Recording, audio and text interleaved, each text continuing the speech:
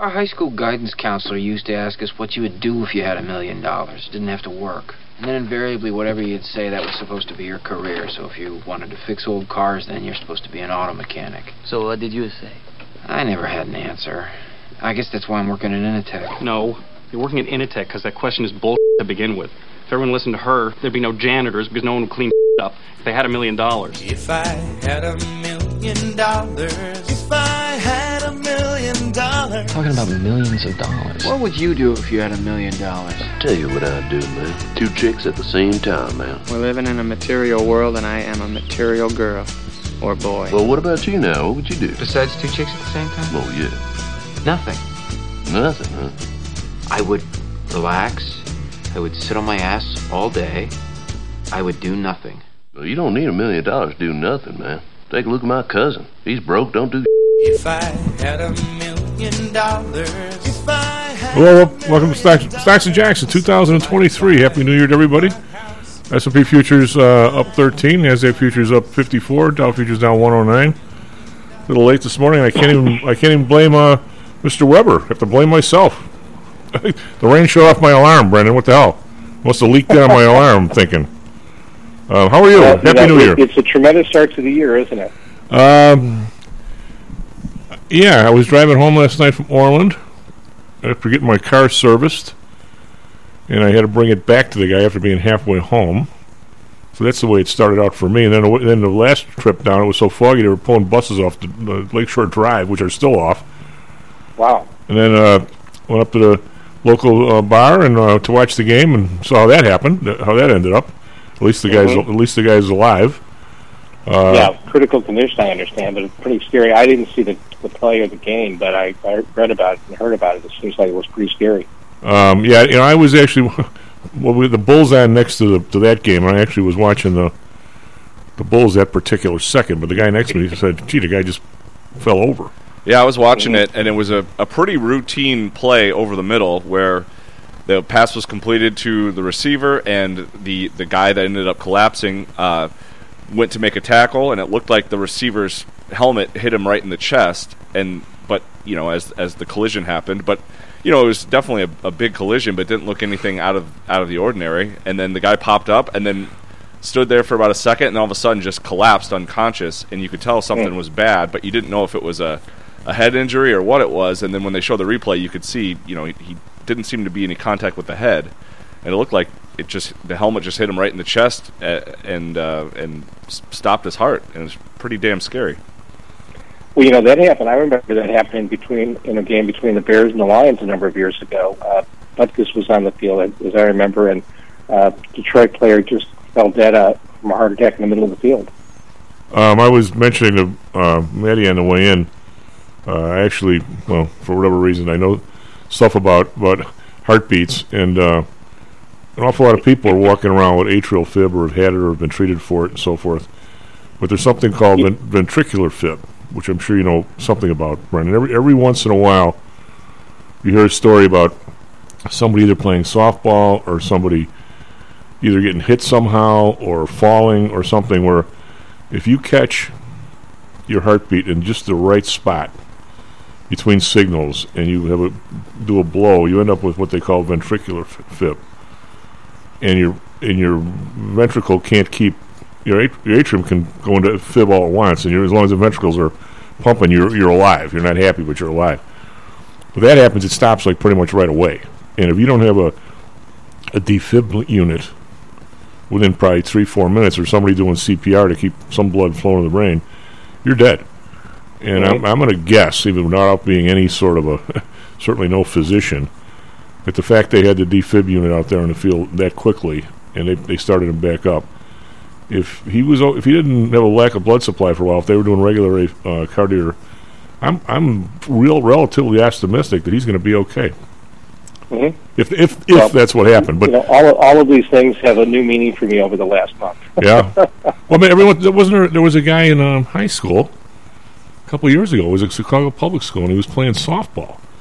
Mm-hmm. He made a dive for the ball, and he landed with the ball right where his heart is. He landed on the ball, and they didn't have an AFib unit around or a defib unit around, and he died. I mean, it happens, and so one thing I will say different. I actually was a witness to the Chuck Hughes thing, the Detroit thing. Yeah. Maybe that was in the last. I'm going to say it was in the last 2 minutes of play, Brennan.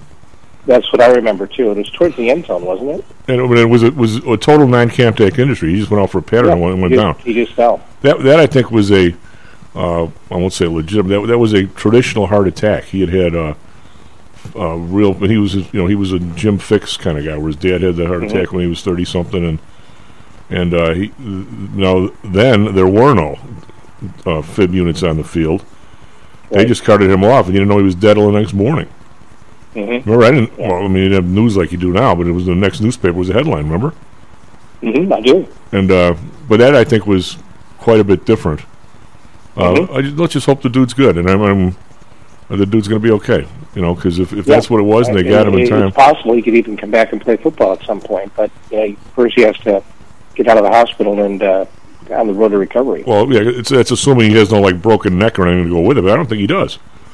I haven't seen anything like that. It seemed like it was just a heart issue, no other injury. Like Maddie said, he got up and just collapsed from the heart issue. Well, how long it would take you to get over something like that before you want to do anything with contact again? Boy, oh boy. Well, that's another question. Yeah, that's pretty brutal.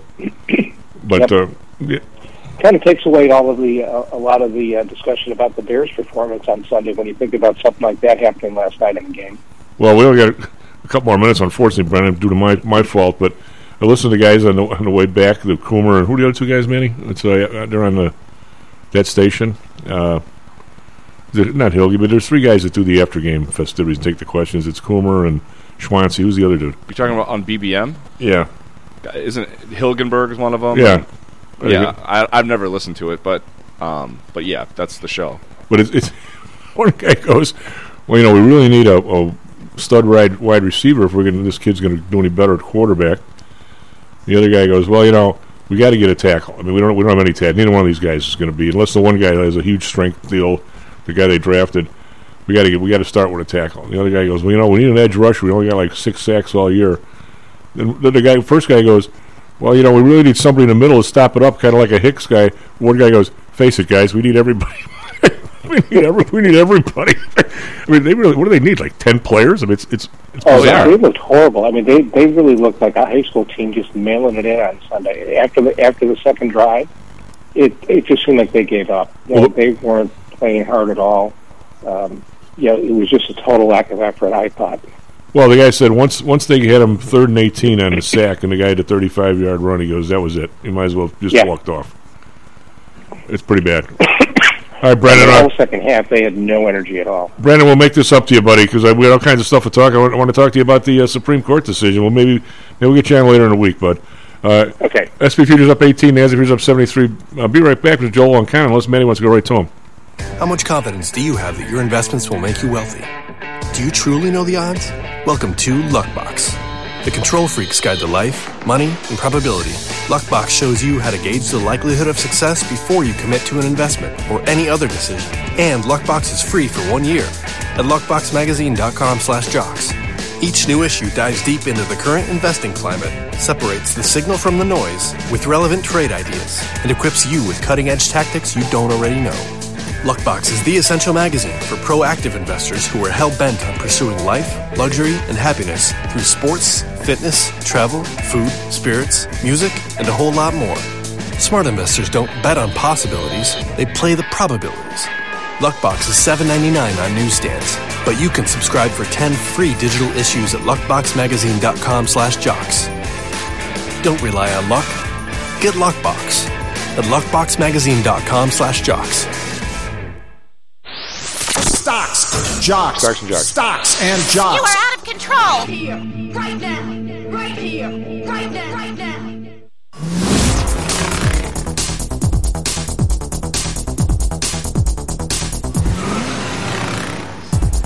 Well, welcome back to Stocks and Jocks. Tom always Mr. Weber on the board. SP Futures up 18. Dow Futures up 127. NASDAQ Futures up 66. Europe briefly up maybe 1% across the board. We'll be brief here because we got to get to Joel. We got the Nikkei flat. We've got the Hang Seng up 363, over 20,000 from 14,500 maybe 6 weeks ago. That's bizarre comeback there. Shanghai up 27.1. The big news today is in gold, up $14, 18.40. Silver up 43 cents, 24.47. And we've got crypto, Bitcoin down $3, staying right here between 16.5 and 17,000. Very quiet there in the last really month. And we got the U.S. dollar actually up pretty heavy this morning. Euro is down 126 to 105. It's been 106. But pound under 120 to 119. So the dollar's strong and gold strong, which is kind of unusual. Many got first traffic, weather and sports, other than it's raining. It's raining out there. 36 minutes past the hour. Good morning to everyone out there. We are off to a rainy start here in the new year this Tuesday morning, and it's causing some slowdowns if you're heading into downtown, but no major accidents to report. We're still quiet on the Edens and Kennedy, but traffic's building very heavily on both the Eisenhower and the Stevenson coming in from the west and southwest. Southside expressways are looking okay. Only an issue in the area right now is we have malfunctioning traffic lights at Route 83 and 63rd Street that are causing a bit of confusion. But everything else all quiet out there. Weather today, rain on and off throughout the day, a high of 46. Right now it's rainy and 42 degrees downtown. For our Phoenix listeners, rain in the forecast down there as well, and a high of 58. Right now it's overcast and 49. In sports, the Bulls blew a big lead and ultimately lost to the Cavs in overtime, 145 to 134. Donovan Mitchell missed a free throw on purpose and tied the game in the closing seconds to send it to OT. He was unstoppable, finishing with 71 points last night, the most points scored in an NBA game since Kobe Bryant scored 81. So the Bulls dropped that game in Cleveland. Suns were blown out by the Knicks, 102 to 83. In hockey, Blackhawks and Coyotes were both off. Hawks host the Lightning tonight at 7:30. Coyotes are in Florida to take on the Panthers. And in college football, Illinois lost to Mississippi State in the ReliaQuest Bowl. 19 to 10 was the final in that one. And some scary news in Monday Night Football that was scary enough that they suspended the game and no announcement of it being made up, as a Bills defensive back collapsed on the field after apparently suffering cardiac arrest after a collision. DeMar Hamlin is in critical condition, and we'll keep you posted as we learn more about that. But that game was suspended with the Bengals leading 7-3 in the first quarter. Chief. We have Mr. Joel? We do. Joel, how are you, buddy? Oh, I'm doing okay, Chief. How's the year treating you so far? You don't want to ask. We were late in this morning, so I went to get the truck fixed yesterday, and it was halfway back, and had to go back and have it readjusted. So, other than that, but we're all alive and we're all here, so it's going to be a good year. I have a feeling. Yeah, it's kind of a rocky start to me on New Year's Eve. Had a wonderful time in Arizona. That's as if you like concrete and strip malls, but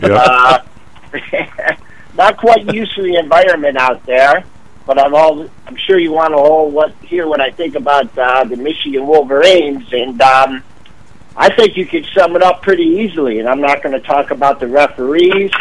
I'm just going to say Jim Harbaugh got outcoached very badly, and starting from the first drive, you get the ball, they defer. You get the ball, you drive down to the 2-yard line, 4th and 2, you kick the field goal. Yeah. Instead of running your Philly special, I don't think I'll ever eat a Philly cheesesteak again. And then after that, a lot of different things happen. You can talk about the controversial calls, but just very disappointed. And some people might be surprised to hear this, but if an NFL team wants them, they can have them. Oh, without a doubt. Without a doubt. He built up the program. But, he didn't execute in a time when he needed to execute. So, had a wonderful time with my wife, met a lot of great people, got to spend a lot of time with my sister. The only thing was the outcome of the game wasn't exactly what I wanted. What did, I went out to the Fiesta Bowl, a long time ago. Lou Holtz was coach, and the Irish beat West Virginia with Major Harris. It was a good game. And you know what, Joel? The game was so friggin' long. It's 3 hours 45 minutes. I almost couldn't remember the first quarter, and I wasn't drinking. How did you guys? The Ohio State game, the kick went off right as the ball dropped in New York. It was 4 hours. What do you do out there? What did you do there for? I fell asleep on both of them. How do you watch those games? I don't know. It's when you're with 70,000 screaming fans, it's pretty easy to pay attention. How's that stadium? Oh boy. I don't want to go into another rant, but it's certainly no Michigan Stadium. For 65, 70,000 people, they got like 5, 6 gates and not easy access in. It was okay. It was loud. It was very loud. And it was easier getting out because as soon as they said 0, I grabbed Lisa's arm and I said, "We're out of here." But we had transportation to and from the game, so the stadium wasn't bad. It's just these professional stadiums. You grow up going to games in the big house for 55 years. It's hard to go to another stadium and look at it the same way. But the tailgates were good. The people were good. I didn't get into any physical altercations. Well, that's good for you. And overall, it was a fun time. It's just as I said, as you could tell, my disappointment in Jim Harbaugh. We're a basketball school. Did you see what we did to Maryland on Sunday? I saw. A highly ranked Maryland team. We beat them by 40 points. So I'm going to go back to it. We're a basketball school. And I like that coach. I like that coach. An okay football team, but we're a basketball school. Now he's got 2 kids playing on the team? Yeah, Jet is the freshman, very highly regarded. And then Jace, I believe, is a sophomore or junior, good defensive player. Yeah, he's got 2 of his kids on the team. When it comes down to Michigan basketball, is if they got someone can guard Hunter Dickinson, then the other team wins. If they don't have someone that can handle Hunter, we have a big advantage. And the big guys from Maryland didn't step it up. But up and down team until that game on Sunday, I wasn't even optimistic they were going to make the tournament. Would you recommend? This was a Michigan-sponsored trip, right? Or Michigan alumni or something, and you basically no problems. I mean, the airfare, the buses, everything was all there, and it all went off well. It was nicely done. Oh yeah, and we even had Southwest Airlines. Really? As it was all chartered. Yeah, it was a great way to go. Got to spend meet just people from all over the country. Had a few minutes with the president of the university that showed up at events and pep rally, and never had to rent a car, never had to park a car. Meals were all taken care of. So yeah, I would do it. I would definitely do it again. It was a lot of fun, and we went the A route. We just didn't get the outcome that we wanted. Well, there seems to be without going into refereeing, we only had a couple minutes. There seems to be quite a difference between targeting in the NFL and targeting in college. College, I can't wait to kill these kids. It's Plus, I know Kevin always gives me grief, but I have this thing about is football. We saw last night, and I'm not going to go into that being the cause of it because I don't think it was. But as these guys keep wearing less and less equipment, if you're going to wear shorts, I guess I'm not really for it because I think you should make people wear enough to where it actually slows them down a little bit. Wearing shorts and an artificial turf, it's not the same as playing football in the mud where everybody's going a little slower and you don't kill each other. Well, I shouldn't say that after last night, but at least outfit the kids in shorts. Don't make it so obvious that you gave them a pair of shears and they cut their own pants off. Are you watching the guys walking around? They all look like they cut the pants themselves. Yeah, they want to be as fast as possible, and that's still it's still in everybody's mind. It's hard to talk about the markets and in sports when you saw what happened to Damar Hamlin there, and very upsetting. Our prayers are thought with him and his family. It was definitely a scene that you haven't seen in a long time, and as soon as they just put things in perspective, huh, Chief? Well, as soon as they said they were waiting for his mom to ride to the hospital with him, I got the feeling that he's going to be okay, and I sure hope I'm right. Okay, good. I'll pass that on. As far as the markets go, Chief, I just want to say, I took a couple days off from the markets and watched the volatility, in the overnight session. Big old range overnight. The way things are setting up for me, I think the market, I'd really like to see it prove itself early. I mean, we saw last year the highs, came in very early in the year, and it was a rough year.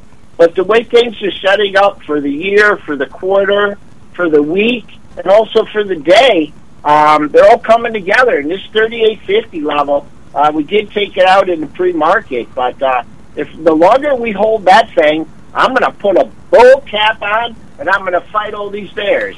If we can't hold 38.50, then I'll go in everyone else's camp for a retest of that 3,500 low. But we're looking okay now, and let's hope that continues through the regular season. How is it? How couldn't we get a little push on Friday? I could have really used one.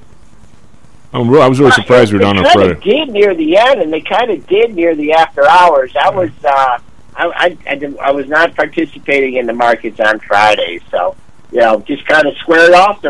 We did rally off the low. Did have some strong buying in the after hours. So, all right, that's it, Chief. Take care of yourself. Great to be back. Go Blue. And we'll talk next week. SP Futures up 18. NASDAQ Futures up 76. Be right back real quick, Mr. Kenny Polcari. Are you one of the millions of people who suffer with pain? Do you wake up in the morning with stiffness in the lower back or neck? Why are you using medication to cover up the symptoms without treating the actual cause? Painkillers, muscle relaxants, and anti-inflammatories are not the answer. At ChiroMed, physicians are trained to detect the cause of your symptoms and to correct the underlying problem. If you're ready to listen to common sense and do what it takes to make changes in your body that can affect your health for the rest of your life, give ChiroMed a call and set up a complimentary consultation. They are located in Orland Park and can be reached at 708-403-2727. 20,000 patients over 22 years have been treated at ChiroMed, and over 90% of them have had positive results without medication or expensive surgery. Isn't it time you did something good for your body too? Give ChiroMed a call, 708-403-2727. That's 708-403-2727. Let's get you pain-free and living again.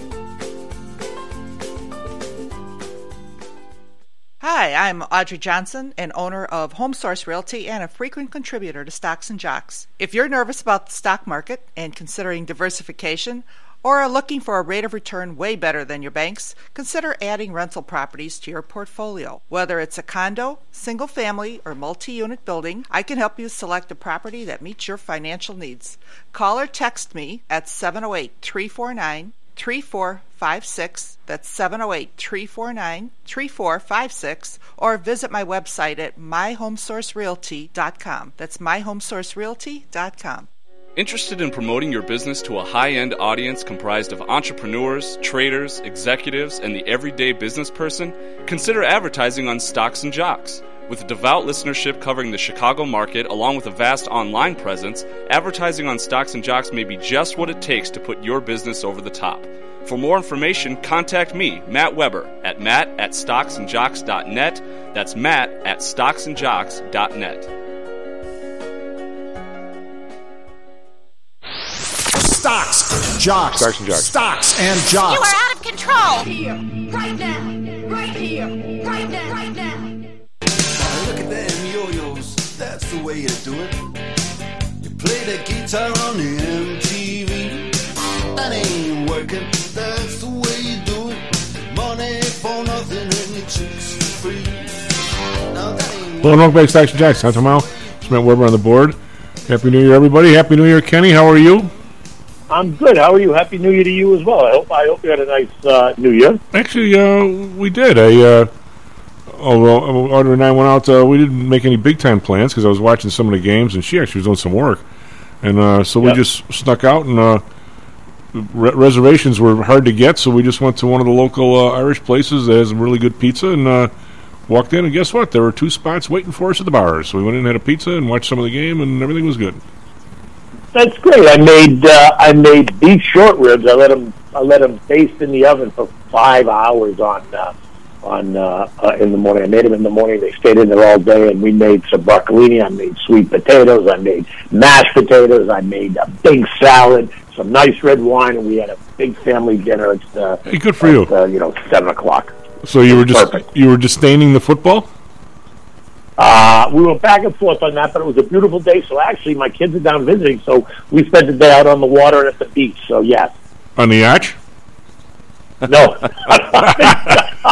No, I belong to, listen, just let's set the record straight. I belong to a boat club, so it allows me to get, I can go from a 22-foot to a 35-foot, depending on who I have, when I'm going, who I'm going with. I'm going by myself, I'll go small. I'm going with a lot of people, I'll go bigger. I can stay in the Intercoastal, I can go out in the ocean, right? I can do whatever. And then at the end, I just bring the boat back and say, thank you very much. I don't have to clean it. I don't have to keep it up. I don't have to do anything. I just have to put gas in it, drive it away. Thank you very much. I'm done.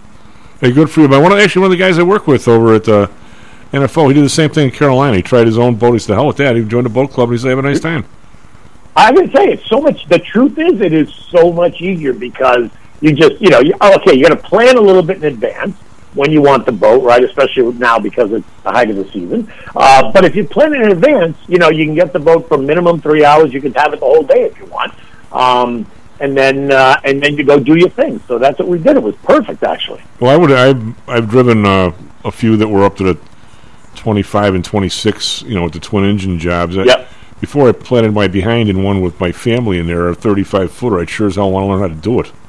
Well, I'll go tell you this: at 35 feet and above, they do suggest, because you can get even a bigger boat, but the bigger boat you have to have a captain on. Makes if sense. It's a 35-footer below, they'll let you take it yourself. But at 35 feet, I'd rather have somebody else drive so I can actually enjoy the ride. Yeah, right. If it's a 25 or a 28-footer, I don't mind driving it. It's fine. But if it's a 35-footer, I'd rather sit back and enjoy and let somebody else drive, and it's fine because if you need a captain, you just book the captain, and that's it. So that costs you a little bit extra money, but certainly doesn't cost you anything like it would to have to maintain the boat and moor the boat and stock the boat, all the other stuff. So it works for me. Well, next week we have some time. I'll tell you a story about Dr. J's birthday. I don't know which one it was. We went out on the river in one of those little electric things that are like 15 feet long or 12 feet long with a cooler and about 8 of us.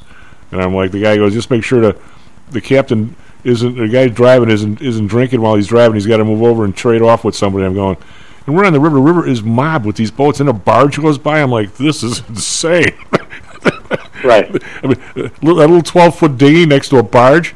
Yeah. We didn't look for. Yeah, that doesn't happen in the Intercoastal. I mean, you get some nice sized yachts that are in the Intercoastal, but because you're just cruising along, you're not getting those. Those big. You're not getting big waves that are gonna cause a problem for you at all. When I was with the CBOE, we rented a boat for the evening on the Intercoastal. I can't even think it was 100 feet long. I don't know how many people I thought we were going to have. We had like 6 of us on this thing. In order for the guy to turn around, he had to do a 3-point turn. He had to make it to go into one of the cutoffs and back out into the Intercoastal. He was longer. The Intercoastal was wide, I think. I mean, whatever, but it was. I never saw a guy do a 3-point turn in a boat before. But then he had the maneuvering thrusters. He didn't have to do it with the wheel. He could just buzz them up front and just turn it that way. But anyway, what do you make of this market? What do you make of Friday? I couldn't believe we were down. Before I forget, every time I go to the Restaurant Depot, I look at the huge things of short ribs, and I say, I don't know how to cook these things. I'm going to have to hit you up for that recipe. Listen, it is so simple to cook the short ribs. Oh my God! You just have the trick is you got to let them baste in the oven. The longer they're in the oven, covered tightly, the softer and sweeter they're going to be. They fall off the bone. Oh my God, it's so delicious. All right, all you do is brown them. Season them with salt and pepper, brown them in a pot with some olive oil, nice and brown so they get crusty. And then you cover them with garlic, celery, carrots, and onions. And then you put the ribs on top, and then back in that same pan, you do a half a can of tomato paste, red wine. I used white wine because I didn't have I didn't want to use a red wine. I only had one really good bottle. I want to save that for dinner, so I used a white wine this time, which was fine. And beef broth, and bring it to a boil, and then let the alcohol burn away, and then pour all that juice on top in your short ribs. Cover it really tight and put it in a 350-degree oven and let them stay in there for 4 or 5 hours, as they're going to be covered tight, though, because that's what causes them to get really soft and delicious. So pull them out. All right, I can so easy, but I'll send you the recipe in my note. Don't worry. Please do it. Hey, what do you make of this? What do you think of this year? Here's my prediction. Tell me I'm a knucklehead. I think I'm coming up with an alternative strategy, Kenny, for my people that I do the protected for. I mean, protected strategy was, I think, the one to have last year. I mean, we saved pretty much most everybody's dough in there. But I think it's time to maybe have a a strategy for, I'll say, a bathtub type recovery. We just kind of stay flat for a while. I don't know how much lower we're going to go, but I don't see any screaming rally coming here either. I'm trying to get into some kind of maybe a covered straddle writing thing, which for years and years was a great strategy, and then all of a sudden we went up every year. All these strategies seem to come back, don't they? I mean, it is the market. They do, and I think you'll do well with that kind of a strategy this year. Because I agree with you. I don't necessarily think it's gonna. I don't think we'll get a 40% rally this year. I think it's going to continue to be kind of a tough road, especially the first quarter or 6 months of the year. I think there's some potholes in front of us, and that's going to keep the market in a trading range. Right? I think this year, if we get somewhere between an 8 to 10% return adding divvies, so maybe it's 10 to 12%. I think that's probably what the outlook appears to be. That seems to be consensus among a lot of street analysts and strategists. That's about what we're going to get. But I think you have to continue to expect in this rising rate environment, not only here in the States but around the world, the central bankers have made it very clear that inflation is going to be their issue. And if it's going to happen, if they're going to be more aggressive, it's going to happen this year. Why? Because it's not an election year. And Powell made that very clear, that anyone that thinks they're going to pivot this year should rethink that strategy. If anything, it comes in 24. And guess what? 24 is a presidential election cycle. So, of course, if they're going to start to cut rates, they're going to do it that year. So I'm not expecting that this year you're going to see it. You might get a pause, which means they don't do anything, but you're not going to get a pivot. And I think that's going to cause the markets to remain, kind of volatile. But look, even in that disaster, and I put it in my note this morning, if you look at the indexes, it looks like last year was a complete disaster. But there were plenty of areas that actually posted gains. Certainly in the energy space, in the fossil fuel oil, ExxonMobil, Chevron did very well. Oil services, Halliburton, Schlumberger did very well. Metals and mining, up 10%, did very well. What else? There were a bunch of other. Yeah, but Kenny, I'll go back and look at it. But look at my note, and you'll see. Right, I highlighted the names that actually posted positive gains on the year, so that if you were in those sectors, you certainly had some upside advantage. Right? I sound like I'm 4 years old talking to my mother. Yeah, but but But the issue there, Kenny, is that the oil stuff is a two-edged sword. I mean, it is. You're exactly right. I mean, 98% of the population is pissed off at the oil prices, and the 2% that own the stocks are happy. So, I mean, it's not like it's a. I mean, you're not. I hear you, but the fact is, oil demand is not going away. I don't care what they say; it's just not going away right now. Certainly not in my lifetime. I don't think. Is there ultimately going to be a change in renewables? Certainly, but renewables aren't there yet. Doesn't mean you shouldn't have exposure to renewables. I'm not poo-pooing renewables at all. But what I'm saying is that classic fossil fuel energy demand is alive and well, and so therefore, whether you like the price or not, you should have exposure to that space because that's going to help you. Kenny, I don't know. We don't have that much time, but next week, if we get a chance, let's make a note here. Matty, you're a man. Make a little note here. I want to ask you about just that very issue because we had an interesting discussion with Carl on Friday, and he's all over this energy issue. And when you talk about fossil fuel demand, is not going down. Well, you're not going to get any argument really out of anybody who has a brain cell working. But they're killing it. I mean, Carl's talking about that the TVA. He lives in Tennessee now. The TVA. Yep. They will tell you what their maximum capability is from water, from electric, He says it's nowhere near that. They almost had a brownout, or they did have a brownout, because every time they pull a coal plant offline, they bulldoze it. He goes, I hear you. Yeah, I mean, I hear you. But look, coal. Thank you very much. Coal was another sector last year that getting BTU was up 165%. Well, the year BTU is Peabody Energy, right? Coal. It's all about coal mining. And so you're right. But look what happened across Europe. They're firing up those coal plants all over again. Well, we can't wait to knock them down, and yet Illinois, which is, Kenny, you might be one of the only few people who know this. Illinois has like the largest depository of coal, like of any place in the world. But it's the high sulfur coal. Illinois does? Sure, without a doubt. I did not know that. But it's the high sulfur stuff that nobody wants. But they all of a sudden last year they're exporting the crap out of it to China and India. Yeah. And they're going to start exporting it to Europe as well because they're going to need it. If Putin, if Putin continues to have a temper tantrum, they can't. It's clear now that no one's going to depend on Russia. Certainly India will and China will because they're in bed with Russia. But not, the developed world is going to start to, I would hope, is going to start to put him in the box, keep him in the box, and that's just going to create more demand in my mind for not only natural oil and natural gas, but also for coal. You know what it is, Kenny? Real quick, in high school, I can't believe I remember this. These words I'll throw at this hour of the morning. The coal you get from like the Wyoming and so forth, the UCL unit coal trains, that's relatively low sulfur. That's anthracite coal. The stuff in Illinois is bituminous coal. How's those for two words in the morning? That only if you went to school in Illinois you would even know that, right? Because it was such a big thing here. But yeah, they stopped using I think they still use it for coking coal and stuff because it's got more heat in it. But it just belches sulfur. That's why they're going to have. Manny, remember the story? They're going to put the coal plant where they were going to take the sulfur dioxide and put it underground for a while, and then they canned that story. Remember that? We talked about that like 5 years ago. They were going to build an experimental plant downstate, and then all of a sudden they just bagged it. I kind of do, yeah. After they bought the property and everything, they said, "The hell, they didn't build it." I mean, it's really funny. So what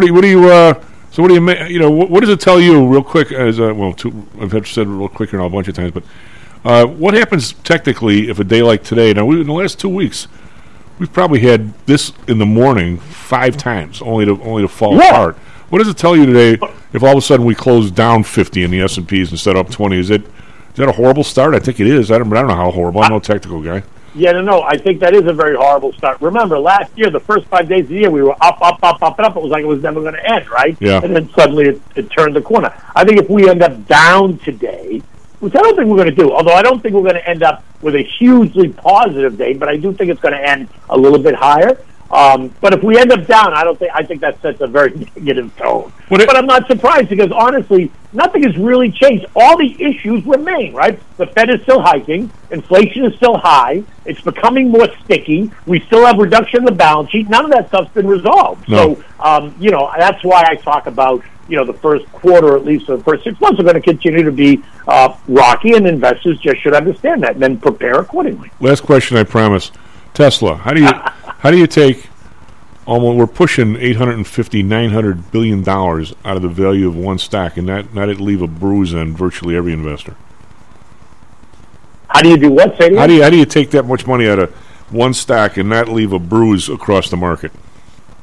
Well, I think you do leave a bruise across the market, and I think that's what we saw a lot in the tech space. They took all that money out of a lot of those names. I think it did bruise, but what I think it did do was give investors, open their eyes a little bit to the much broader opportunity out there, right? Where else can you put your money that's not going to come under attack if rates continue to rise? And that's certainly in the stuff that people need, and you and I have been talking about it. So staples, healthcare, energy certainly are all places, and actually performed reasonably well. Certainly energy was up, but utilities, consumer staples, and healthcare, what were they, down 1% and down 3% respectively? Yeah. That's a win, in my opinion, once you add it. Oh, God, yes. At least you're flat. You didn't lose 25 or 35%. If you're down 5 or 6% on the year and the prices are where they are now, you got 95% of the arrows in your quiver and you're shooting a much better game here.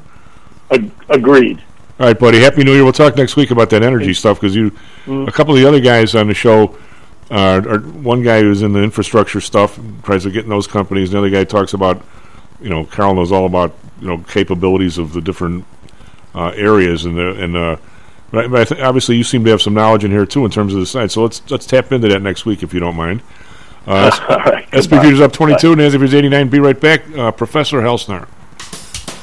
This self-directed trading is a lonely job. Online trading is not as easy as point and click. No, it's not. Everyone, even professionals, need to share ideas and think out loud every now and then. That's what I like about PTI Pro Direct. Their staff of former option floor traders really helps me choose the right strategy for trading option volatility and plan the time decay for my covered writing program. Yep, nothing can replace years of trading experience to stop you from making that dumb trade and for saving a few bucks. We've all been there and done that. Yeah, I have access to all that great trading advice and experience for just a penny a share for stocks, $1 for equity options, and $1 minimum a trade. Our clients at PTI Pro Direct can call when they need a little help on a trade or just to talk about the market in general. We trade every day. We love this stuff. That's what I like most about PTI Pro Direct. Cheap prices, along with great advice from real floor traders. It's the best of both worlds. Tell your friends. That's PTIProDirect.com, PTIProDirect.com.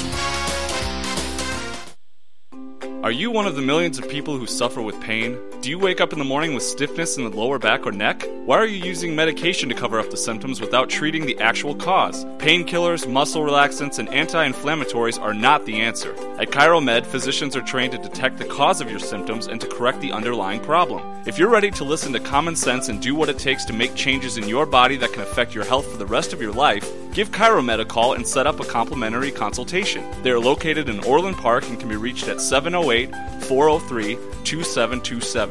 20,000 patients over 22 years have been treated at ChiroMed, and over 90% of them have had positive results without medication or expensive surgery. Isn't it time you did something good for your body too? Give ChiroMed a call, 708-403-2727. That's 708-403-2727. Let's get you pain-free and living again. Hear ye, hear ye! The Homer Broadcasting System is on the air! Stocks, jocks, Stocks and jocks. Stocks and jocks. You are out of control! Here, right now, right here, right now, right now.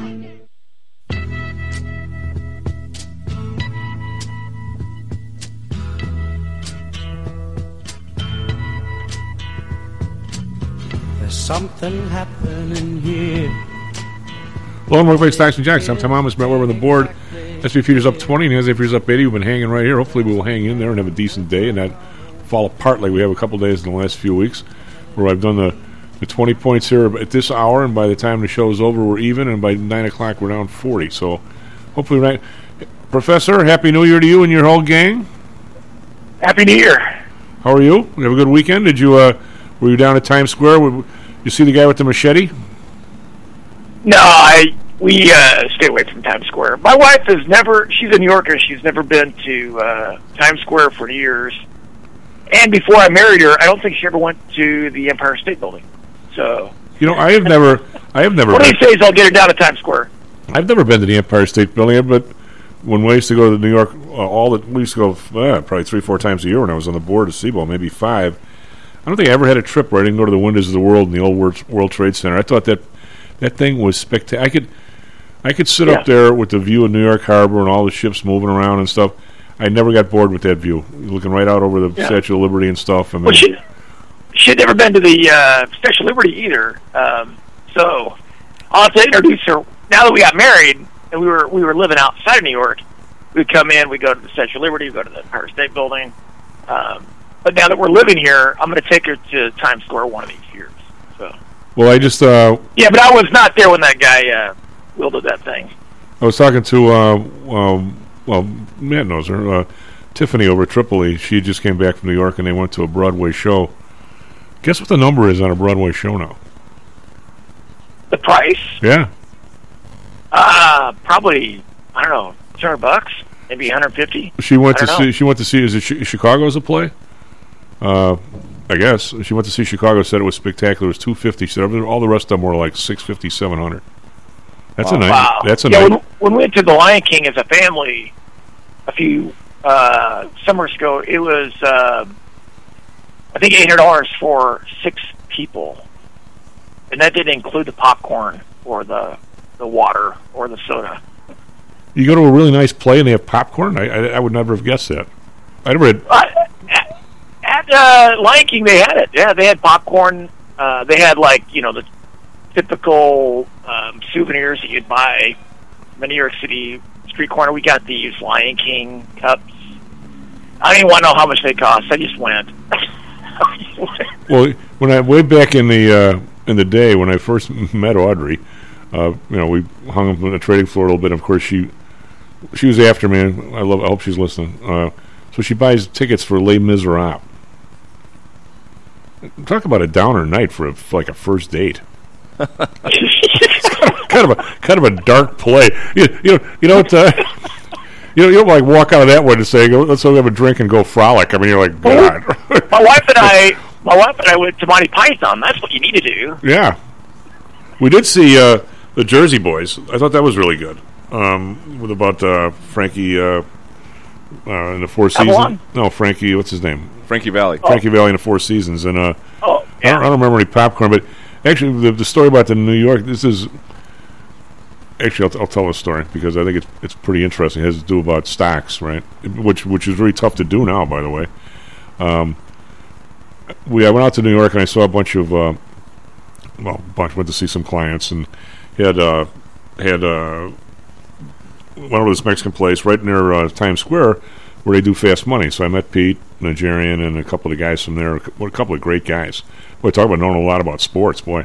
And I think it might have been Guy Adami was one of those guys. And so we sit there and those guys, of course, had to hit the trains home, so they take off, and I'm sitting there by myself at 8 o'clock, so I go, what the hell? So I wander my way into the hotel bar where you always can find a conversation in a hotel bar in New York because everybody's from every place else, right? So there I'm sitting down next to this lady, and she, of course, starts talking to me. And there's this big guy, bigger than me, at the bar, Mr. Bragg, talking about he owns all these places in Costa Rica and blah, blah, blah. So the lady, first she gives me a huge dissertation about how she's there every Tuesday, because on Tuesday you can buy, whatever day it was, you can buy the tickets for the matinees the next week. And she loved plays, but she couldn't afford the full ticket, although she was in the bar. And she says you got to stand in line for the matinee tickets on Wednesday's the matinee day or something, I believe, and they're a lot cheaper. So they have two performances. I think it's a Wednesday, and it's been that way traditionally for 100 years in New York. So this guy keeps talking about all the money. So finally she says, "Okay, where did you make your money?" Like Big Mouth type of thing. And I'm sitting there looking at this guy, and just my instincts are, I'm a South Side dude. My dad was a cop. He died when I was 4, so I didn't know him very well. I'm sitting there, this guy's got to be a New York cop. He just sounds just like it. Sure enough, the guy's a New York cop. So he was kind of a wacko dude, but he actually he had a police call, and he went into some building where there was noxious gas. So he ended up having to be off work. He didn't have any damage in his lungs, but he pretty much had to be off for like 2-3 months. So his dad owned a printing company. So some buddy of his says, this is right when the internet started. And this guy had some .bomb company. And so he goes, I need to get this done, but I can't get the art. You couldn't scan the really good art on the internet at that stage. I said, I need a printer. So my dad owns a printing company. I got nothing to do. I'll do the printing stuff for you. I said, well, I'll pay you, whatever, $5,000. It was a big deal. I goes, no, I want some stock. The stocks I trade, 0.5 of a cent, that kind of thing. Not even 0.5 of a cent. It was like, a 1,000th of a cent. So he gives the guy 100,000 shares of this stuff. Or maybe more than that, a couple 100,000. And he's got a certificate, which now if you have a certificate, you try and put it any place they think you're a money launderer. How the hell the government's doing that to people without telling them, I have no idea. But he had us a certificate. If you haven't had an account here for a bunch of years, and we're the same as Schwab on this, you haven't had an account here for 100 years and blah, blah, blah. Nobody wants a paper certificate, even though there's nothing wrong. There's nothing illegal. Anyway, so the guy, he can't sell it for 2 years. So the stock is, all of a sudden, it's 1/10 of a cent. Then it's a cent. Then it's 2 cents. Then it's 5 cents. So at one point, he's allegedly got $1 million or $2. And his wife's telling him what an idiot he is because he can't even sell it. He's literally a paper millionaire. So the day it comes due, he flies to Florida to get the transfer agent to okay the stock. Runs to a branch of his brokerage firm, or who he had Bear Stearns or somebody, deposits it and sells it for $2 million stock from his buddy. So then it turns out 6 months later, the company goes under. The guy is like a Bankman-Fried. He goes to jail for embezzlement and for stealing all the money out of the company. The dude comes out of, that's a friend of his. The dude comes out of prison 5 years later, and he goes, hey, can you spot me $50,000 to get started again? The guy goes, I said, screw him. So wait a minute, you made $2 million on this guy? Needs $50,000 as a way to get started again, and you told him no? Yeah, screw him. So there's your basic New Yorker. Hope you don't turn into that guy. He makes $2 million off the guy, and he won't lend him $50 coming out of. What do you mean lend him? Just give him $50 coming out. So he owned a bunch. Isn't that $50K seed money for his next scam? Well, that's whatever. I mean, you think you'd help the guy out for buy him a Big Mac or something. He's doing a public service. He's doing a public service by not giving him the $50K. I guess. Hey, how about? Would you mind? I know this is not your something you focus on every day. Have you ever seen an economy that's growing right in front of our very eyes with this name, image, and likeness stuff in football and basketball and all these other sports in college? I mean, Are you guys? Are you people in class ask you about this at all? I mean, to me, it's fascinating. I don't think I haven't gotten very many questions about it. So I think young people. I don't know. I think young people are not really into sports like I was. I mean, all I want to do is be Michael Graham from Georgetown with the shaved head and shaved eyebrows, or Earl Campbell and run over people. That's all I wanted to be when I was a young kid. But I don't think young people are all that tuned in to sports. I really don't. I think people who are a little older, maybe have graduated from college, that has a football team, are into it, and then an older group of people are into it. I don't think a lot of young people are. I don't run to a lot of. Well, I work at small liberal arts colleges or private Christian university since 2013. So the population of students I'm exposed to are just not into athletics. Do they have any kind of? What do they have? Club sports or not even that? Well, we have NCAA Division II, like lacrosse. We have basketball. But neither one of the schools I worked at since 2013 had a football team. So, and I think that's where most of the NIL money is. It's in Division I basketball, and then major college football. And so I'm just out around a lot of young people who are interested in it. But I think, on the average, I think most young people just kind of understanding that culture somewhat. I'm not an expert on it at all, but I do interact with these young people, and I think even at these liberal arts colleges, progressive liberal arts colleges, I think they are probably okay with these guys earning income off their name, image, and likeness. So I think they'd probably be okay with it. I don't think they find it scandalous. I think maybe the old system was because it would punish the kids that had value and wanted to profit off it, and the NCAA prohibited them from doing so, or selectively prohibited certain people from profiting off their name, image, and likeness. Well, I know Dr. J's bro, a late brother, in fact, Paul, my nicest man I ever met. I mean, John's brother, Paul, was, I thought he was a very special guy. He died of ALS way too young. He was going to ALS, was he playing football at all? Oh, yeah. He was... it was sports related? You know, they say that, but when I say they say that, a lot of people, well, I mean, obviously, I was going to say Gary Cooper, not Gary Cooper, what's it, the first baseman from the, Lou Gehrig, hence the name Lou Gehrig's disease. He played football at Columbia. He was one of the best two-sport players ever. And there's a lot of people who played football and think it has something to do with that, yet there are people that have it that never played football, and women get it too, that never played any sport. Yeah. So it's not like it seems more prevalent among people who have had contact injuries, but it's not exclusive there at all. Because I know a couple of ladies who died of it.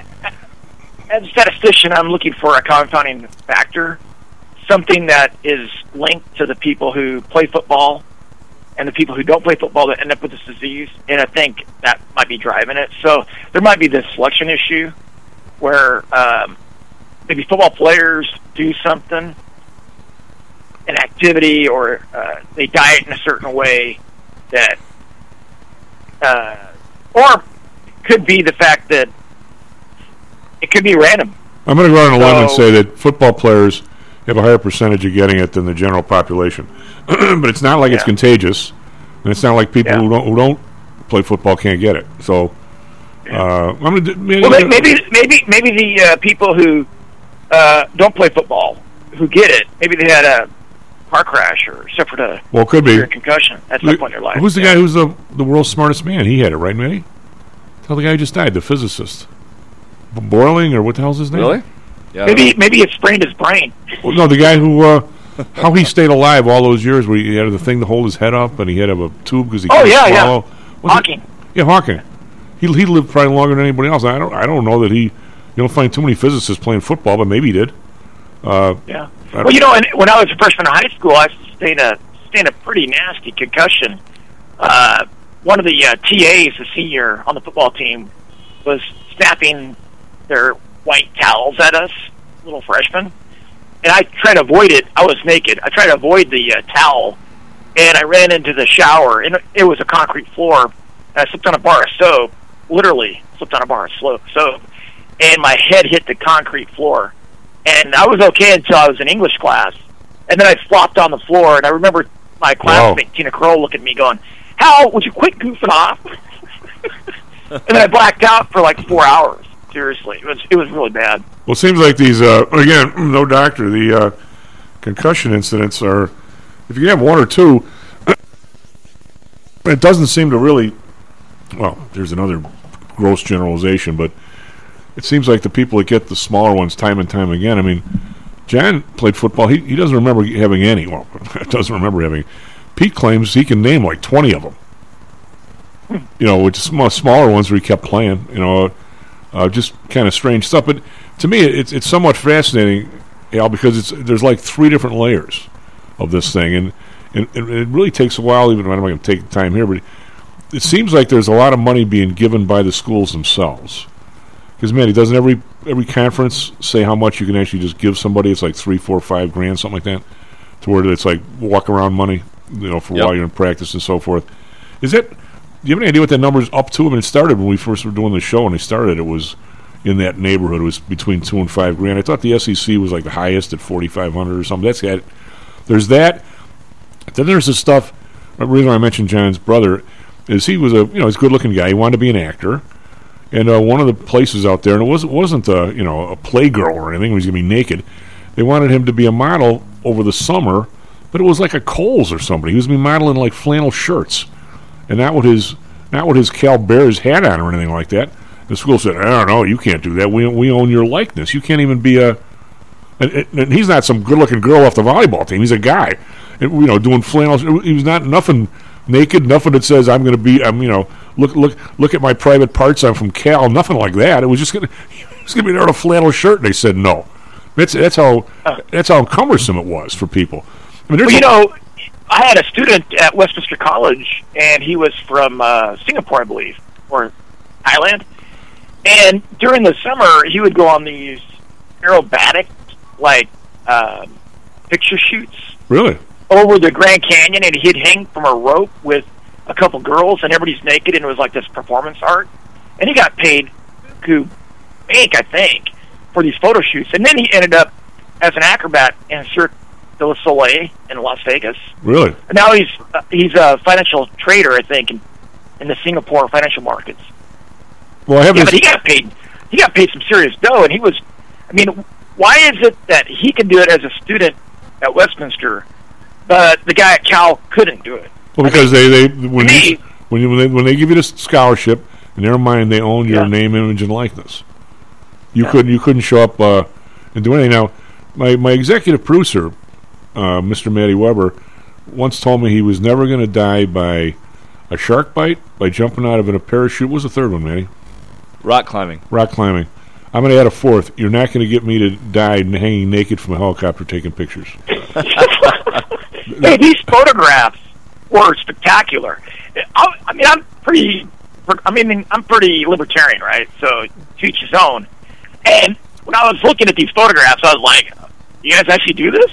Why would you have to? I have a real quick question. It made me blush looking at them, right? Other than the people hanging from the ropes over the Grand Canyon, they were in really good shape. No kidding. They were really fantastic photos, man. No kidding. I don't think you'll see a bunch of fatzos doing that.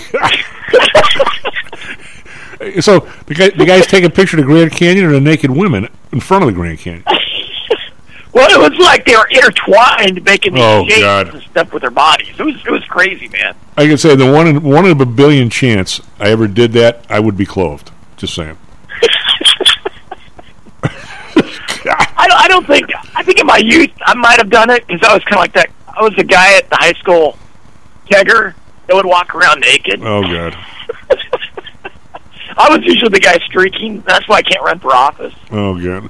So I probably would have done that in my late teens and early 20s. That's kind of how I was. Well, anyway, from what I see in this, it's kind of morphed into 3 different. And Matty, if you want to add to this, please do. It's morphed into like 3 different segments.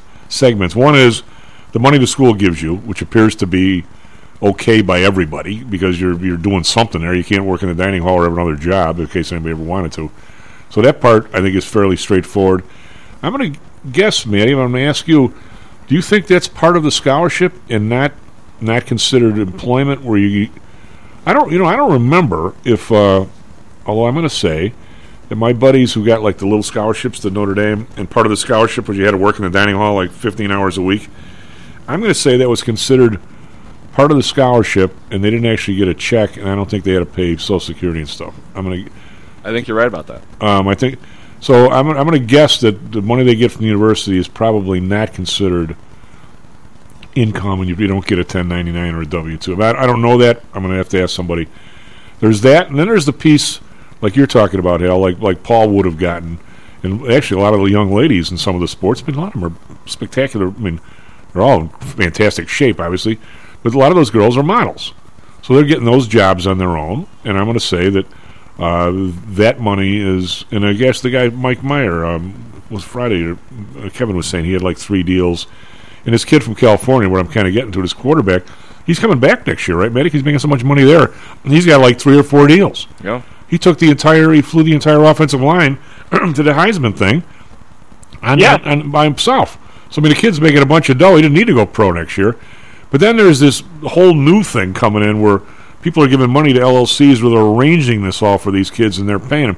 That's the part I really don't understand, that I find very fascinating, how that's all going to work. Because these companies are going to have to make money. You can't hit somebody up every year. You're going to have to. These kids are going to have to pay taxes on this. And the kids are essentially kids. The athletes are essentially employed by these companies, yet gifted over to the school to do push-ups and show up whatever they tell them to do it.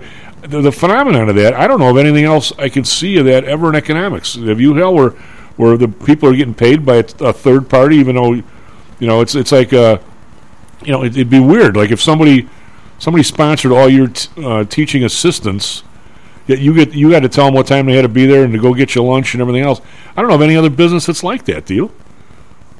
Yeah, it's kind of strange, but I think it's funny that they can be paid in crypto too, apparently.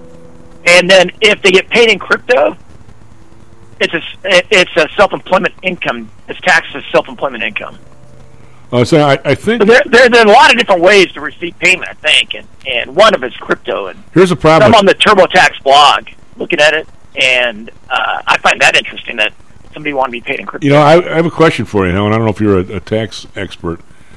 We had a client years and years ago, and if I were to pay you in crypto, say whatever, you did some real work for me, and I was some big shot for some station or something, and I gave you $100,000 in crypto for doing some research.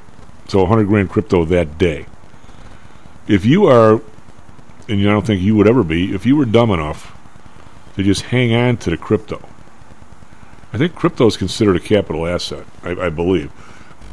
So if I give you crypto at Bitcoin, say at 17,000, now that's ordinary income to you at 17,000 a day. I give it to you.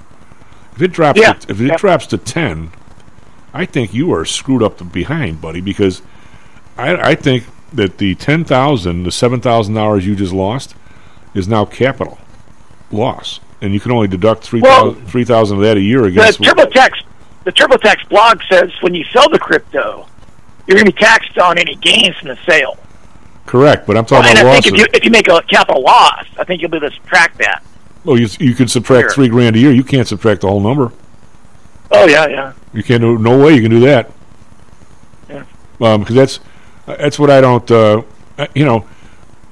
Everybody knows I rail against some of the regulation in our business and how it just it punishes a small firm and really forces everybody to become a big firm. It's in like every other industry. I mean the government essentially works for the big players, which is something we better solve in the next 20 years. Did you guys see my tweet about the convenience of need laws that are in some of these states? Like, for example, one of the reasons why, and I tweeted about this during the pandemic, one of the reasons why we had a shortage of beds is because if an entrepreneur in the hospital space sees these high markups that these hospitals are making and wants to open up a hospital, the established firms, the administrators that are already in the space, they can just veto that new hospital. So we have an undersupply of hospitals and hospital beds and ICU beds. I mean, that's one reason why we had ICUs filled up.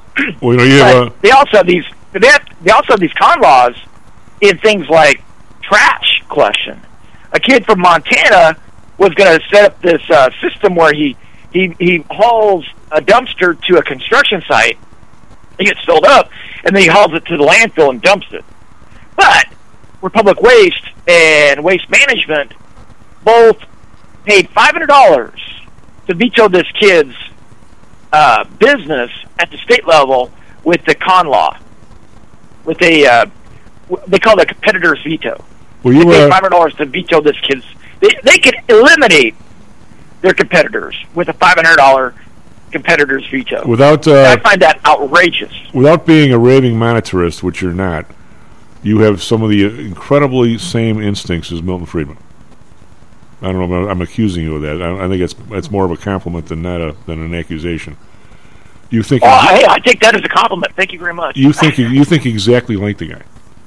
Because it's just incredible that established firms, incumbent firms, can just say we don't want the competition, and the kid goes away. If you had been in class with Uncle Milty, he always had two. We got to go break here in a second. But he had two examples he always used of competition that was totally bleeped up. One was taxi cabs because the city was involved, and the other was doctors. In those days, it wasn't hospitals. Doctors actually made all the money in the medical community. Imagine that, doctors making the money. How stupid is that, right? Compared to now at the university level, all the administrators make the money. Yeah, now they make all the money. Doctors don't make squat. Yeah. And so he would say the AMA is the one that approved, which was the doctors group, obviously, or still is. They're the ones that approved not only the new med schools but the number of med schools. Yeah. So it's the same thing as the people who are in the garbage disposal business approving anybody new coming in.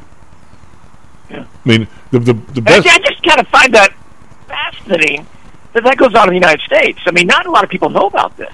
Well, if you open your eyes at all, the oldest example probably was the Civil Aeronautics Bureau. If everybody looks at the FCC, the FCC regulates. The FAA regulates all the maintenance and all the other BS that goes on with but the people that regulate how many airlines there can be was the CAB. And before there was, quote, competition, in the 30s there were a certain number of airlines. And from the 30s to, I'm going to say, the 70s, one would think that air travel increased like quite a bit, right? Yet there was not one single new airline approved in that 40 years, because all the other guys said we can handle it. Eastern, United, American. Well, I think Pan Am had monopoly flights, right? Oh, no other airline carrier could be on the same routes that they could. And I think one of the reasons why Pan Am went under is because they couldn't handle all these new competitors coming in. And that's what happens. You have a big bloated bureaucracy at a firm, and you have a monopoly position, and you sit on your laurels with that monopoly position. All of a sudden, you have to face the competition. You get buried by them because they're out working one of the first, and out hustling you. One of the first places that there was competition allowed was in the international, and then secondly was in the charter business. We got to go to break. Maybe I can tell that, but the same thing. The government creates the monopoly, which is exactly. I think before he even knew what it was, Uncle Milty might have been a libertarian to a certain extent. S&P futures up 18, NASDAQ futures up 71. We're leaking here a little bit. Hopefully, we'll stay up. I'm long for my clients. Be right back. Stocks and Jocks. How much confidence do you have that your investments will make you wealthy? Do you truly know the odds? Welcome to Luckbox, the control freak's guide to life, money, and probability. Luckbox shows you how to factor in the likelihood of success before you commit to an investment or any other life decision. Your brain is smarter than your gut, and that's why you owe it to yourself to read Luckbox. We've made it easy because Luckbox is free for 1 year at luckboxmagazine.com/jocks. Each new issue dives deep into the current investing climate, separates the signal from the noise with timely, actionable trading ideas, and equips you with savvy investing tactics you don't already know, all while exploring how to live your best life through music, spirits, food, sports, travel, fitness, and a whole lot more. Luckbox is the essential magazine for proactive investors who are hell-bent on controlling their financial futures. It's for overachievers and alpha types who don't buy into Wall Street's investment gurus. It's for mavericks who believe in life, luxury, and the pursuit of happiness. It's for you. Smart investors don't bet on possibilities, they play the probabilities. Luckbox is $7.99 online on newsstands, but you can subscribe for 10 free digital issues at luckboxmagazine.com/jocks. Don't rely on luck. Get Luckbox at luckboxmagazine.com/jocks. Hello, this is Tom Howell, the Chief. We've talked a lot on the show about risk and suitability, about how your portfolio should match your age, income, and risk appetite. It's been hard for investors to maintain that suitability in the last several years due to a Fed strategy that has driven interest rates to virtually zero. You may have even heard that the Fed was trying to drive conservative investors to a riskier portfolio on purpose, for whatever reason. I'm sure you're aware of investors that took some increased risk, such as longer-term fixed-income securities, and are now unhappy with that choice. At PTI, we've always stressed total portfolio risk awareness and tried to minimize chasing returns in a tough environment. Well, now it looks like maybe interest rates are moving more towards historical levels. Everyone needs to be aware of what that continued movement might do to your portfolio, both good and bad. We also have a stock market that seems to have stalled, at least for the short term. I think it's time for everyone to take a serious look at their goals, their risks, and their portfolios. Do they match? If not, we can help. We have a Signature Protected Index program. We have ways to hedge against interest risk. We can make that portfolio right for you again. Go to PTIsecurities.com or call us right now. The market can change very rapidly. That's PTIsecurities.com. Stocks, jocks, Stocks and jocks. Stocks and jocks. You are out of control. Here, right now, right here, right now, right now.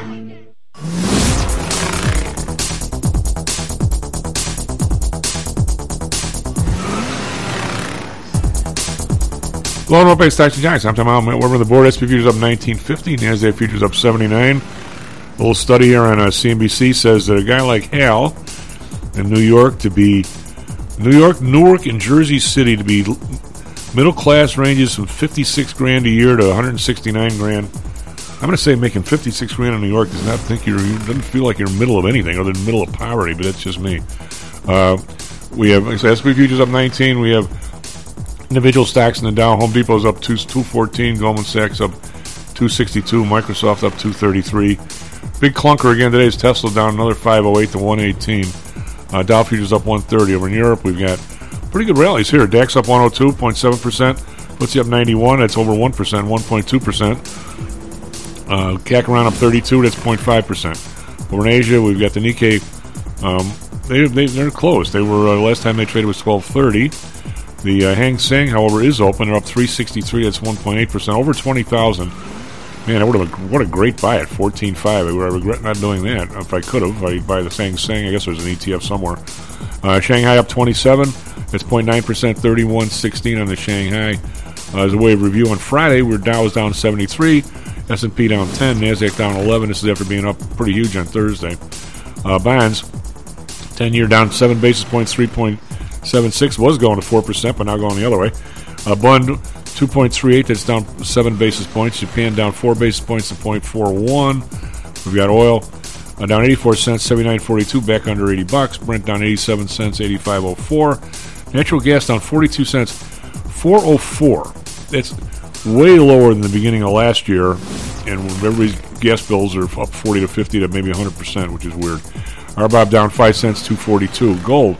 Big move here, up $19 to 18.45. Silver up 44 cents. That's almost 2%. 24.48. Copper up 2 cents. 3.83. We've got Bitcoin down $1, so call that flat. 16,719. And we've got the dollar actually up pretty strong today, up a whole 1% against the euro. Euro's 1.05. It's been 106 for a while. British pound down to 1.19. It's been 120 for a while. So it's kind of odd that the dollar is up and gold is up as well. That doesn't usually happen. Anybody got for us traffic, weather, sports? 39 minutes past the hour. Good morning once again to everyone out there. We're still off to a decent start here on a Tuesday morning, although traffic volumes are starting to grow as everyone returns to work. We had an earlier crash down on the south side on the Dan Ryan. That's been cleared. But slow travel times coming in on the Ryan, I-57, and the Bishop Ford. We're seeing a lot of red on the Stevenson and Eisenhower as well, but again, no accidents to report. Edens and Kennedy are looking okay, as is Lakeshore Drive. Only crash in the area right now, according to our map, is in Downers Grove, Main Street at US 34, which is Ogden Avenue. There is a crash causing delays. Everything else looking okay out there. Weather today, rain in the forecast on and off today with a high of 46. Right now it's rainy and 42 degrees downtown. For our Phoenix listeners, rain in the forecast down there as well, but a high of 58. Right now it's overcast and 50 degrees down in Phoenix. In sports, the Bulls blew a big lead and ultimately lost in overtime to the Cavs, 145 to 134. Donovan Mitchell was the story, scoring 71 points. for the Cavs, the most in an NBA game since. Where'd that guy come from, Eddie? He played at Louisville. Really? And then he was with the Utah Jazz for a while, and then they made a big blockbuster trade in the offseason, and he went to Cleveland because they didn't think he was going to re-sign with Utah.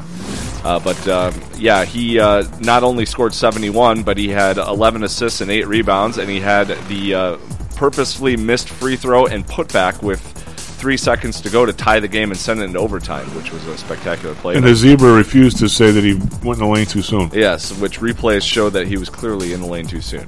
But the Bulls lose that one, a tough loss there. Suns were blown out by the Knicks 102-83. In hockey, Blackhawks were off. They'll host the Lightning tonight at the United Center. That's a 7:30 Central Time puck drop. Coyotes were off as well. They're at the Florida Panthers tonight. In college football, Illinois played in the ReliaQuest Bowl against Mississippi State, had a 10-3 lead in the second half, but blew up in the fourth quarter and ended up losing to Mississippi State 19-10 in the ReliaQuest Bowl. Lastly, a scary incident on Monday Night Football last night. It was 7-3 Bengals with about 7 minutes to go in the first quarter when there was a collision that resulted in Bills defensive back Damar Hamlin collapsing on the field, apparently suffered cardiac arrest, was given CPR and treatment on the field, and then was taken to the hospital. He's in critical condition right now, but apparently his vitals are stable, so that's good news. We'll keep you posted as we learn more about that. Chief? When everybody says how the world is going to hell and they want the good old days, you didn't want to flop on the field 20 years ago like that, because I mean, there was no chance of you coming off there, and this kid I think has a chance. So yeah, they have obviously an ambulance there. They have each team has a medical crew, and then they have independent medical crew there. And they were giving him CPR and AED and all that stuff on the field, and then got him in the ambulance and got him to the hospital. And you're right, I don't know if 20 years ago, 30 years ago, 40 years ago, I don't know if he's that lucky. Yeah, I don't think he would have been close. Here, how's this one? I'm going to go back to my dumb mayor, the original Richard Daley. Here's the headline: Gold surges to 6-month high, and analysts expect new records for 2023. And I'm going to put my Dick Daley hat on, or Richard Daley hat on, and say, who are these analyzers? Just saying. I mean, the famous line. I'm sure you don't remember. Some reporter said to him, "There's been all these allegations," and he goes, "Who are all these alligators? Show them to me."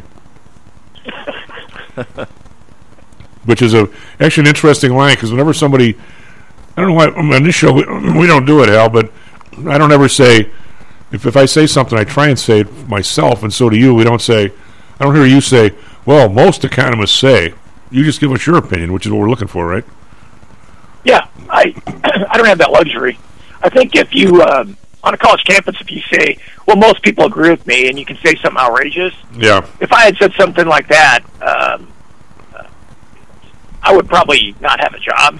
Or they'd say, show me one. I always have to use logic and reason and cite evidence, and then I also focus on commonalities with my colleagues. So I'm very careful how I say things on a college campus. I don't have the luxury of the herd. Yeah, I can't stand it when newscasters or commentators will say something like that. Yeah, it's a. So Hal, you mention a lot. It's a cop out. Well, you mention a lot. A cop out for doing research. I'm going to pin you here a little bit, because you mention a lot about these areas and where this. We don't use the term concentration areas as much as I do, but you get to the same place. In my opinion, again, it's one man's opinion, and one of the reasons why I don't think the Fed should go whole hog on this inflation fighting, because I think right now they only control some percentage of the, quote, inflation. I mean, they never should have blow up the money supply the way they did, and obviously it has to come down some to get some normality. But the price level which they're facing, which is the problem for regular people, I think 40, 50, 60, maybe more percentage of it it turns out to be, once it gets institutionalized, they don't control it. And what I'm saying is, they can run the money, they can run interest rates to 40% if they want, and turn us into a, no economy whatsoever. And it's still going to cost you $11,000 a night to stay in a hospital in Chicago. It's not coming down. I mean, because it's the same thing we just talked about. Nobody can open up a hospital right now and say, I'll do something cheaper. Same way with the electric bill. I can't see Matty, is your gas bill going to come down because the Fed moves up 0.5%? I don't think so. I don't think so. So, I mean, so much of what people do, so much of what people's income now, especially if some poor bastard, some guy actually bought a car in the last 2 years with a 10-year time horizon on the payments, that's not coming down if he paid $20,000 over list in the last 2 years because they poured it on munching. I think most people, the price of potatoes might come down and the gasoline at the pump, because even though nobody agrees with me, that's relatively competitive. I don't think more than 30-40% of what people spend now is competitive at all. And at some point here, these places got to get busted up. You can't have hospitals not letting a new hospital in and things like that. I don't see how that happens at all, either a Democrat or Republican. I mean, we're getting so locked in. We're becoming Europe, where everything is just totally controlled by a few people in every industry, and that's not a good place. I don't think there's much the Fed can do. The Fed creates the business cycle. It causes the boom and the bust, and all these projects that wouldn't have gotten financed get financed. The ones with expected returns of 1%, 2%, 3%, 4% get financed when interest rates are pushed low. So the Fed creates malinvestment over consumption, and unemployment, it feels good, unemployment's low, and then the way it cures the inflation that it creates, the way it cures it is by causing pain to middle income and lower people with high interest rates who lose their jobs. So I think the Fed is basically the creator of the wealth gap between the very wealthy and everybody else. I think that's what the Fed does. The way we get rid of this highest cost of living is we have to get rid of these things called con laws. We have to get rid of all these rules and restrictions that limit the ability of people to pursue their passions. You know, the kid in Montana had a passion. He saw that a service wasn't being provided, and he was going to jump in that space. And guess what? The two monopoly firms, one on trash, one on recycling, nix it. Oh, yeah. Right? So we have to get away from that. So the way we fix this is by taking the restraints off and just saying to people, look, you want to throw a seed in the backyard, an acorn in the backyard, and it turns into an oak? That's great. Do your thing. We're going to leave you alone, and we're going to let you prosper. But right now, what we have is all these people who are incumbents in these industries are asking their politicians to restrict, give them the tools, or create the tools that restrict the competition so they don't have to face it. And that, to me, is neo-Soviet-style economic planning. I mean, the TV industry in Moscow, Russia, didn't have to face the competition.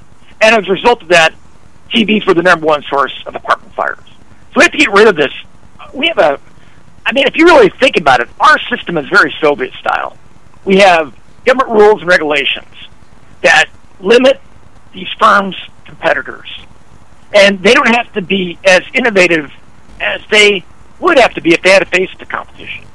So we have to unrestrain the economy. We unrestrain the economy. Well, okay. And you're going to have deflation. All right, you're going to have prices coming down, and people will be able to afford to live in places like New York City. Okay, you can say that from the bully pulpit. The pulpit, you don't have a bully pulpit, even though you're a professor.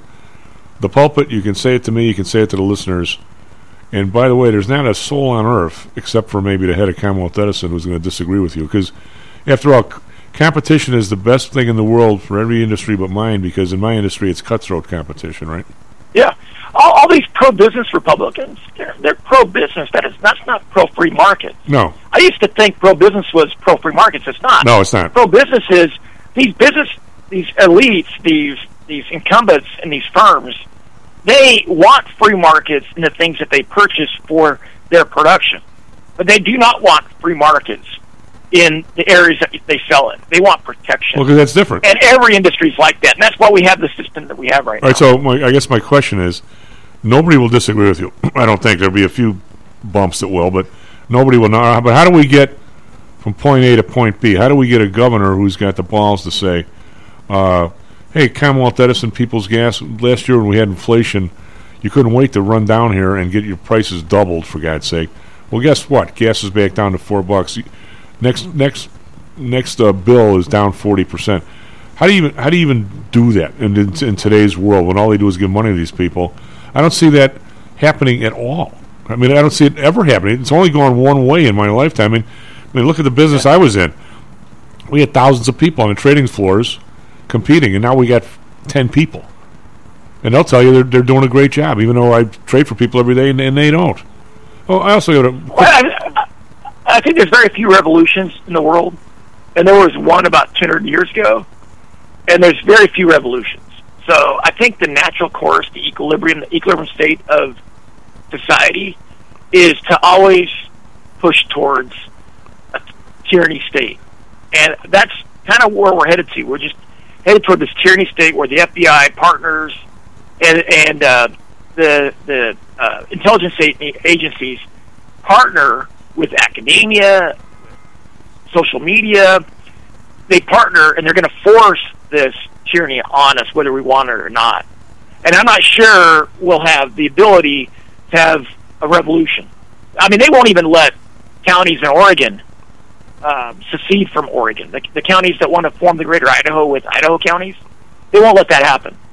In California, there's no way the two senators represent the rural red counties of California. They represent San Francisco and Beverly Hills. They don't represent all those people out in those rural counties.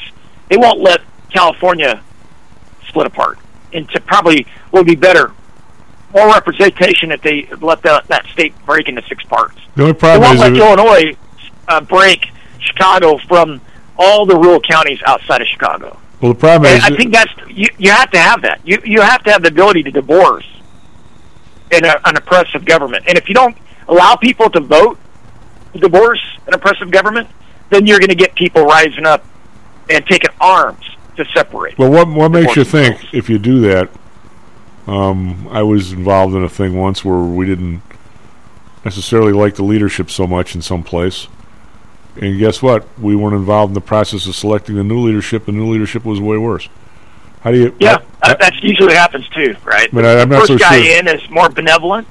The next guy in is paternalistic and tyrannical.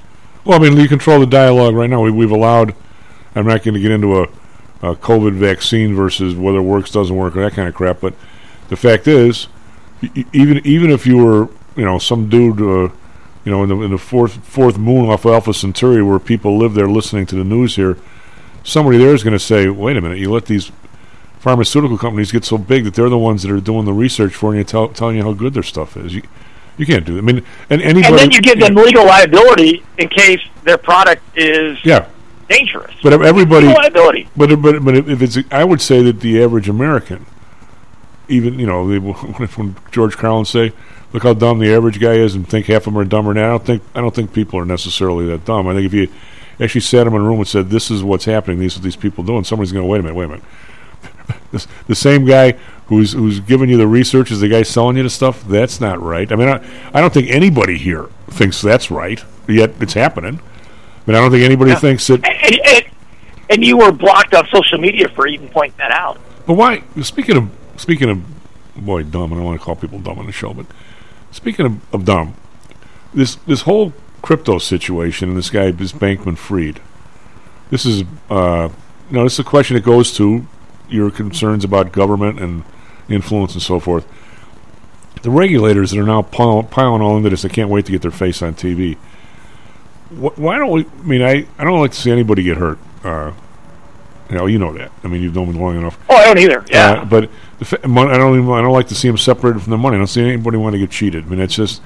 But how is it someplace, somewhere, if people go off the reservation and tell you they don't want to be part of the system by any stretch, then something goes wrong, they're mad. I was talking to one of my guys who go nameless, and his firm will go nameless, but they do some stuff in the crypto area. They're not major market makers or anything, but.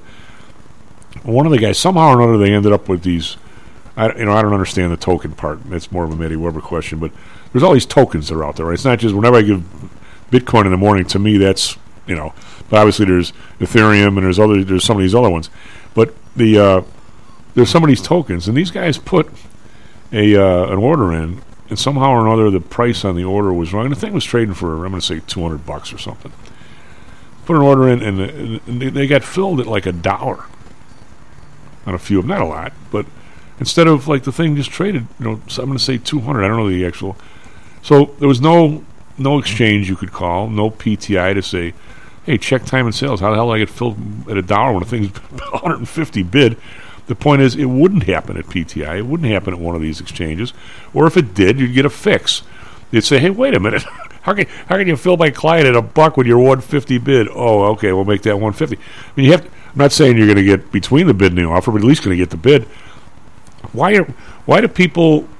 I mean, I have reasons to dislike the regulatory group because they put a lot of competing people out of business and they're stuck with 4 firms and they think they're doing a great job, and I think they basically suck. But that's just me.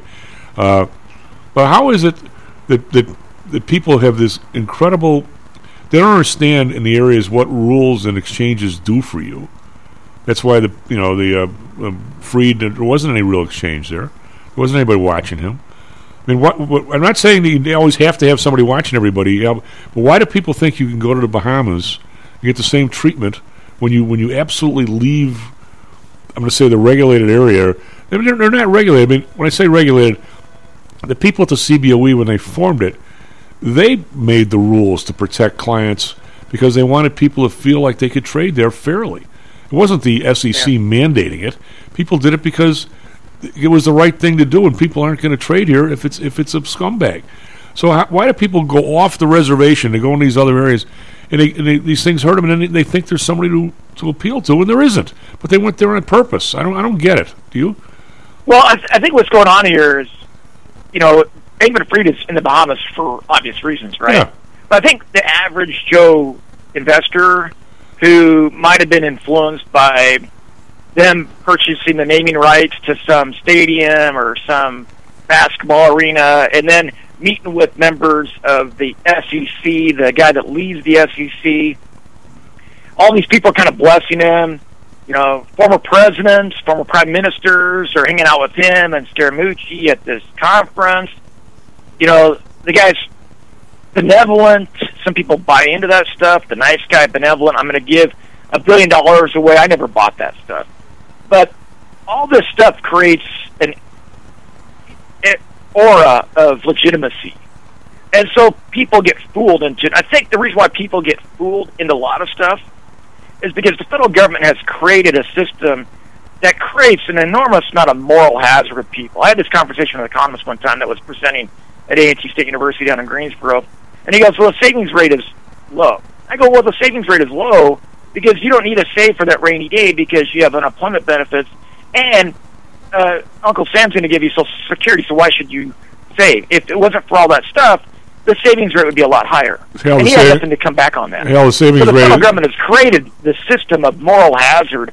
Well, we see these priests, the state, blessing these guys. And Sam Bankman-Fried was blessed by all the big former presidents, prime ministers, the head of the SEC. He was blessed by all of those guys. He's passing around money. The media's making him out to be this, this charitable guy, this vegan charitable guy. And so people buy that stuff. They don't do their due diligence because they think all these people who have blessed him, they've done all that work. So we have this incredible amount of moral hazard, and we make really bad choices. Instead of buying a house that we can afford, we buy a huge house that we can't afford because we want to keep up with the Joneses, and the Fed has made interest rates really cheap. Well, I think one of the reasons people don't say... The federal government has just created all kinds of moral hazard, Tom. I think they have, but I also think that most people are not making $100 a week living on 80 like you did in the 60s. But I'm going to have to lob this one out there. With all Bankman-Fried doing all this stuff, why exactly did the executive producer of Stocks and Jocks, Mr. Matt Weber, not get a $200,000 thing for Stocks and Jocks from this guy if it was there for their taking? Good question. I'd give some of it back. I'd make a huge story about giving some to charity or something. We could have used the $200K. I don't think. I don't want my investment company to be giving away billions of dollars, man. I'm sorry, I just don't. I want them focused on earning profits for myself, man. I want to retire early. But I don't want. But I want them to be benevolent. But you don't want your politician giving away gas like Willie Wilson. But it wouldn't stop you from hopping in line, would it? Well, I'd probably hop in line, yeah. Hell, Happy New Year again, buddy. S&P futures up 23 days. S&P futures up 93. Yeah, Matty, we could have used $1 million. I don't see California giving it back, do you? Just saying. Nope. I'll be back tomorrow, Stocks and Jocks. What did we learn, Palmer? I don't know, sir. I don't know either.